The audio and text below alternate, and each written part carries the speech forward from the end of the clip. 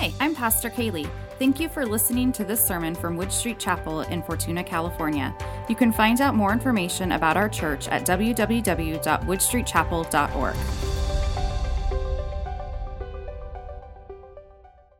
So as Kaylee and I were kind of looking back at where we were this time last year, man, it's a little bit different. We were thinking back to what church looked like, and I think it was 2 tables stacked on top of each other right here, where we had my webcam from my office on top of it to try and figure out how on earth we do church when nobody's here. In terms of our family celebration, we couldn't be with my mom and my dad because we were concerned about what sheltering in place meant, and we were just kind of figuring all of that out. And if we look back, I'm sure all of you have similar stories of the way things looked a year ago. And it's interesting to see how over that period of time, how much has changed in terms of how we gather, in terms of how those events have shaped and transformed how the church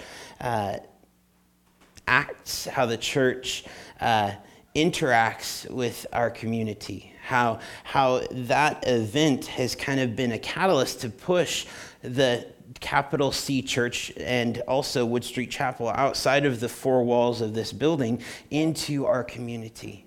And what an awesome opportunity that has represented, and what an awesome way to see the gospel move. And it's very similar to what was happening in the early church when there was persecution towards that church. That's what it took to drive them out from Jerusalem, out from the comfortable places, into the world and into the mission field that God had called them.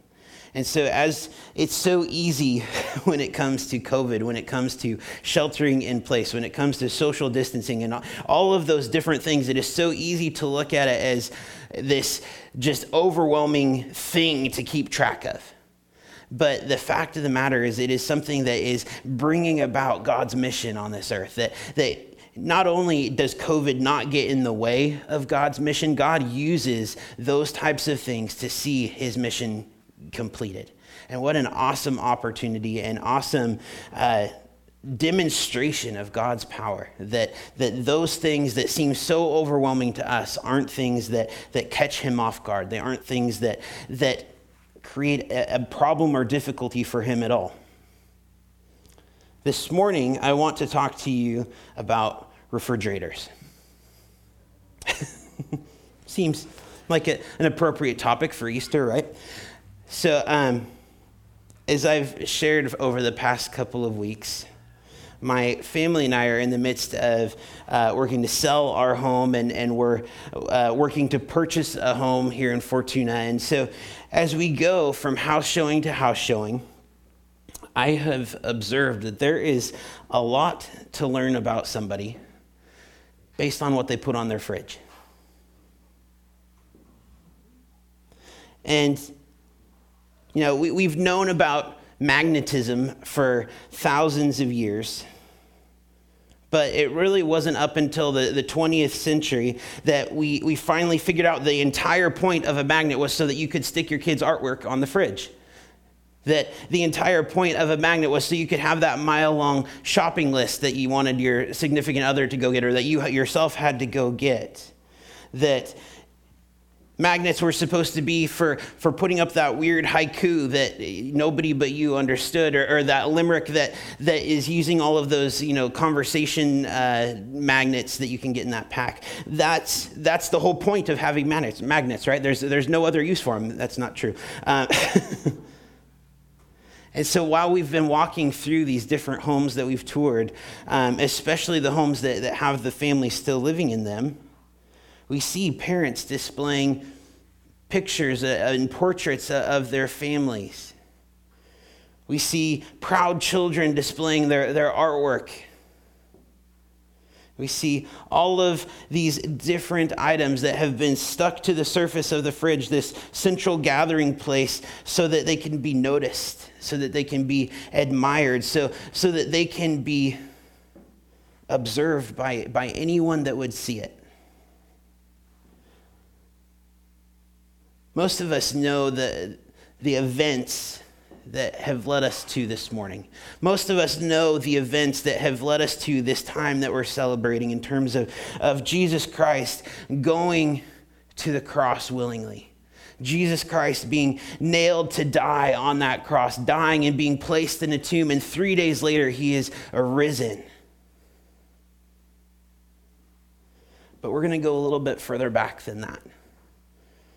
In the beginning, in Genesis chapter 3, we see now the serpent was more crafty than any of the wild animals that the Lord God had made. And he said to the woman, "Did God really say that you must not eat from any tree in the garden?"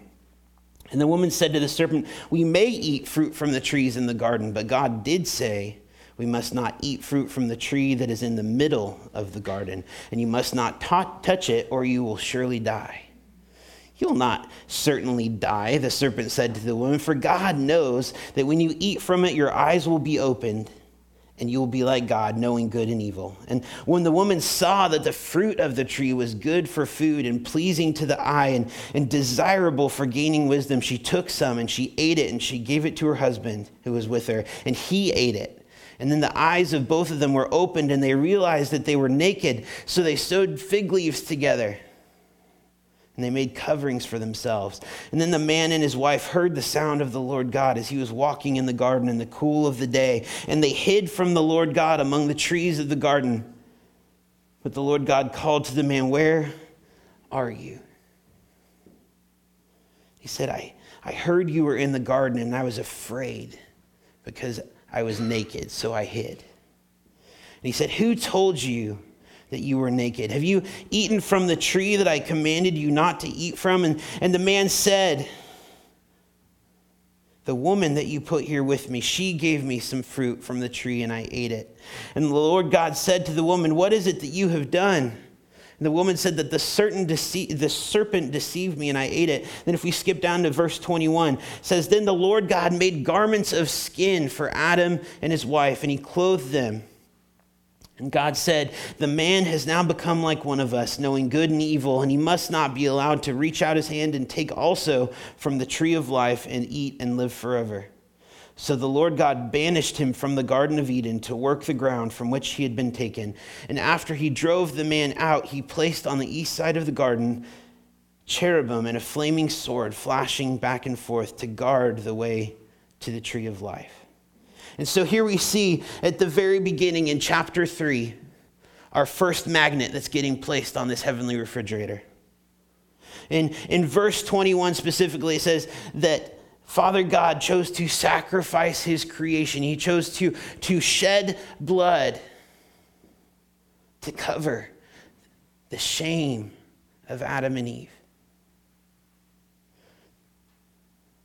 God demonstrated that the only way to cover up shame, the only way to cover up sin, the only way to cover up guilt, the only way to cover up nakedness is through the shedding of blood.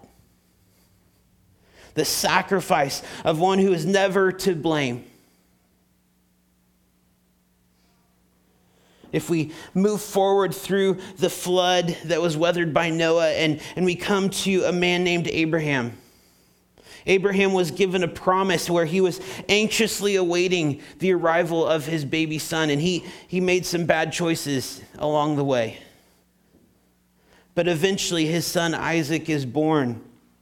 This son, this child who has been promised to him. In Genesis 22, it says, sometime later, God tested Abraham and said to him, "Abraham, here I am." Abraham replied. And then God said, "Take your son, your only son whom you love, Isaac, and go to the region of Moriah and sacrifice him there as a burnt offering on a mountain that I will show you."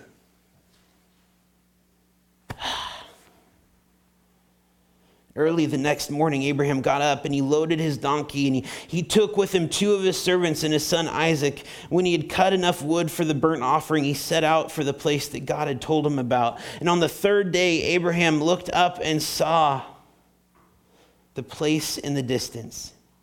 He said to his servant, "Stay here with the donkey while I and the boy go over there. We will worship, and then we will come back to you." Abraham took the wood for the burnt offering and placed it on his son Isaac, and he himself carried the fire and the knife. And as the two of them went on together, Isaac spoke and said to his father, "Father?" "Yes, my son," Abraham replied. "The fire and the wood are here, but where's the lamb for the burnt offering?" And Abraham answered, "God himself will provide the lamb for the burnt offering, my son." And the two of them went together. And when they reached the place that God had told him about, Abraham built an altar, and there he arranged the wood on it, and he bound his son Isaac, and he laid him on the altar, on top of the wood. And he reached out his hand, and he took his knife to slay his son. But the angel of the Lord called out to him from heaven, "Abraham, Abraham." "Here I am," Abraham replied. "Do not lay a hand on the boy," he said. "Do not do anything to him. Now I know that you fear God, because you have not withheld from me your son, your only son." And Abraham looked up, and there in the thicket he saw a ram caught by its horns. And he went over and he took the ram and he sacrificed it as a burnt offering instead of his son.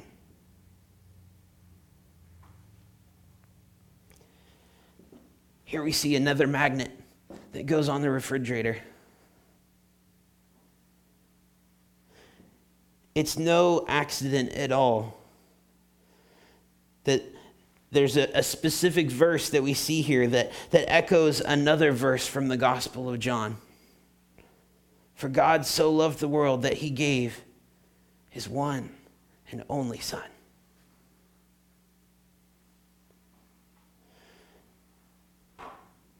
Not only was Isaac spared, God provided a replacement. God provided a replacement sacrifice for Isaac, just like another replacement sacrifice has been provided for us. And if we move forward from Abraham, we come to Moses. Moses, as he is battling against Pharaoh and the people of Egypt, as he is proclaiming the word of God to let my people go. There's a final judgment that is spoken about in Exodus chapter 11 and chapter 12, where this terrible plague is coming across against the people of Egypt. The firstborn of the land are to be killed by the angel of death as it passes through the land. But God has a plan. God has an instruction that he has given to Moses and given to the people of Israel so that they will be saved. This plan, this instruction of placing the blood of a lamb. And not just any lamb, it has to be a lamb without blemish, a pure, spotless lamb. The blood has to be sprinkled on the doorposts of the home. And in the midst of that, there's this meal that they're to be partaking from that involves all of this symbolism that we've talked about before. And in chapter 12, it says, "The Lord said to Moses and Aaron in Egypt, 'This month is to be for you the first month of your year. Tell the whole community of Israel that on the 10th day of this month, each man is to take a lamb for his family, one for each household. And if any household is too small for a whole lamb, they must share one with the nearest neighbor. And having taken into account the number of people there are, you are to determine the amount of lamb needed in accordance with each person who will eat it. The animals you choose must be a year old without defect. And you may take them from the sheep or the goats. Take care of them until the 14th day of the month. And when all of the members of the community of Israel come together, they must slaughter them at twilight. And then they are to take some of the blood and put it on the sides and the tops of the door frames of the house where they eat. And the same night they are to eat meat roasted over the fire, along with bitter herbs and bread made without yeast. Do not eat the meat raw or boiled in water, but roasted over the fire with the head, legs, and internal organs. Do not leave any of it till morning. If some is left, you must burn it. And this is how you are to eat it: with your cloak tucked into your belt, your sandals on your feet, your staff in your hand. Eat it in haste, because it's the Lord's Passover. And on that same night, I will pass through Egypt and strike down every firstborn, both people and animals, and I will bring judgment on all the gods of Egypt, for I am the Lord. The blood will be a sign. It will be a sign for you on the houses where you are. And when I see the blood, I will pass over you, and no destructive plague will touch you. And here we see this third magnet. We learn that sacrifice can't just be any old thing. It can't just be the runt of the litter. It can't just be the lamb that's maybe been hit by a car that just isn't really quite as lovely looking as the others. It has to be a lamb without defect. It has to be pure. It has to be perfect. It has to be spotless. The blood of this Passover lamb then acts as a sign, rescuing any who choose to live under its covering. Moving ahead yet again, we come to another interesting point in the Old Testament. We see this man named Jonah. Jonah has been sent by God to communicate God's judgment on the people of Nineveh, and he's calling them back to repentance, saying, you are going to receive judgment because of the choices that you have made. But rather than obey God's call to go to the city of Nineveh, he turns and he goes the other way, and he finds himself caught in a storm. The sailors that are with him decide that rather than allow the entire boat to be destroyed, it's better for Jonah to be thrown into the sea. And so the Bible says that Jonah jumps into the sea. I wonder if he was helped maybe a little bit. So he jumps into the sea only to be swallowed by a large fish. And in Jonah 1:17, we see that Jonah is in the dark belly of this fish for 3 days and 3 nights. At which point he emerges and he's restored to life on dry land. And here we see the fourth magnet that is on the heavenly refrigerator. And sometimes when I think about this one, this feels a little bit more like one of those Far Side magnets where God's putting it up there like, man, that Jonah. We see that there's, even in the midst of man's disobedience, God is still looking at how he can communicate the event that is about to take place. What do we know about God the Father? We know that he loves us. What do we know about God the Father? We know that he is good. And what is a critical quality of a good father? A good father will do whatever it takes to rescue his children.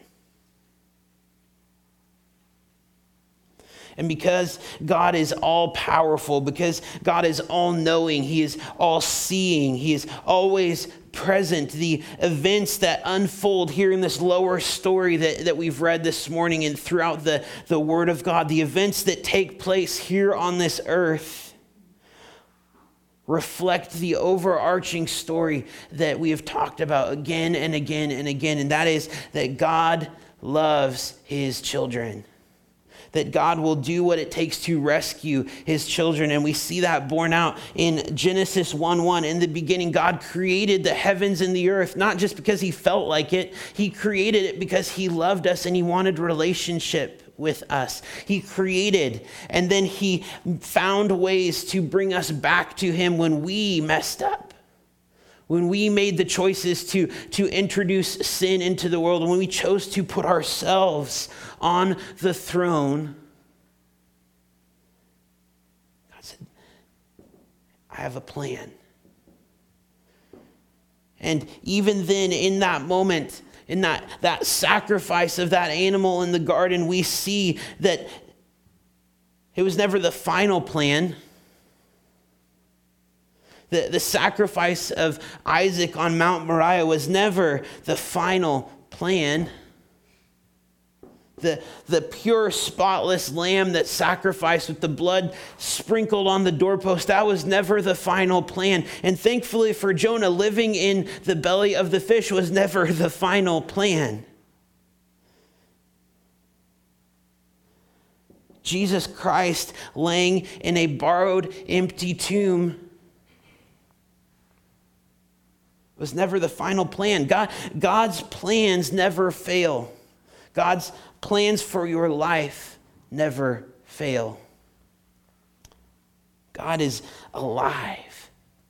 Jesus Christ is alive, and he's sitting at the right hand of the Father, interceding on our behalf. Romans 8:31, it illustrates that courtroom drama that we think about sometimes, where on the one side we have the devil condemning and accusing of all of the things that we have done. Let's not sugarcoat this. This isn't a matter of Satan making things up. He doesn't have to make things up because we have messed up enough on our own.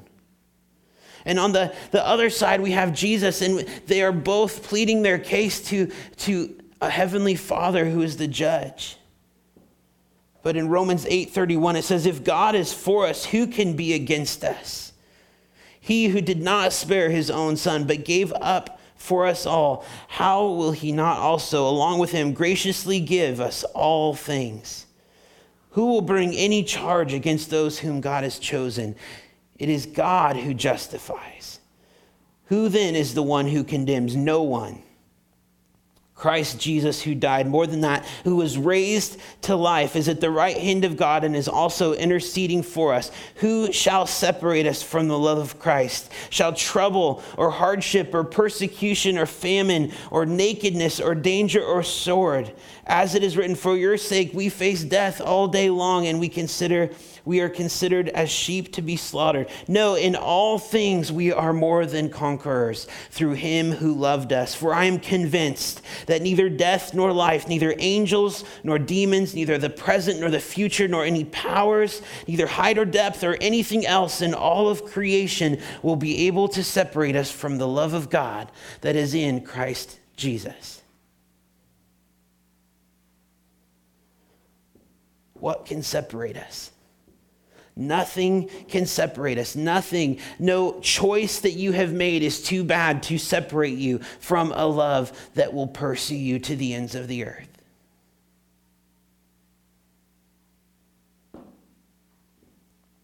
This morning we have an opportunity not only to celebrate the resurrection of Jesus Christ, but this is Communion Sunday. This is an opportunity for us to remember that he died as well, that he died on that cross, that he gave himself willingly. And in a few minutes, we're going to go from this place and we're going to participate in a baptism where a couple of people have made a choice to be baptized this morning. And that baptism is just one more picture of the resurrection of Jesus Christ, of proclaiming that we are now dead to everything that this world has to offer, and we are alive in Christ Jesus. That the old self has been done away with, that the old self has been crucified on that cross with Jesus, and that new self that emerges is here, ready and waiting to participate in the mission that God has for us. Let's pray. Heavenly Father, as we come this morning, Lord, we ask that you would just continue to make real to us the choice that has been made. The choice that has been made to come and rescue us, God. This morning we recognize that you are a good Father. That you are a God who will do what it takes to rescue your children. And Lord, as we come to this time of communion where we recognize that, yes, you did come to this earth, and yes, you did live a sinless life. And you also died on a cross for our sins, Lord. We come and we thank you for that.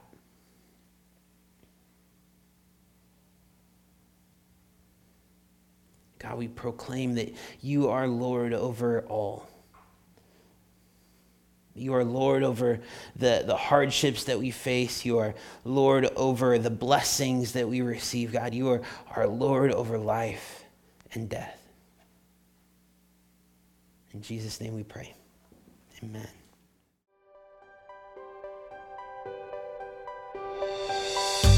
Thank you for joining us today. If you'd like more information about Wood Street Chapel, check out our website, woodstreetchapel.org, or email us, info@woodstreetchapel.org. Connect with us on Facebook to stay in the loop.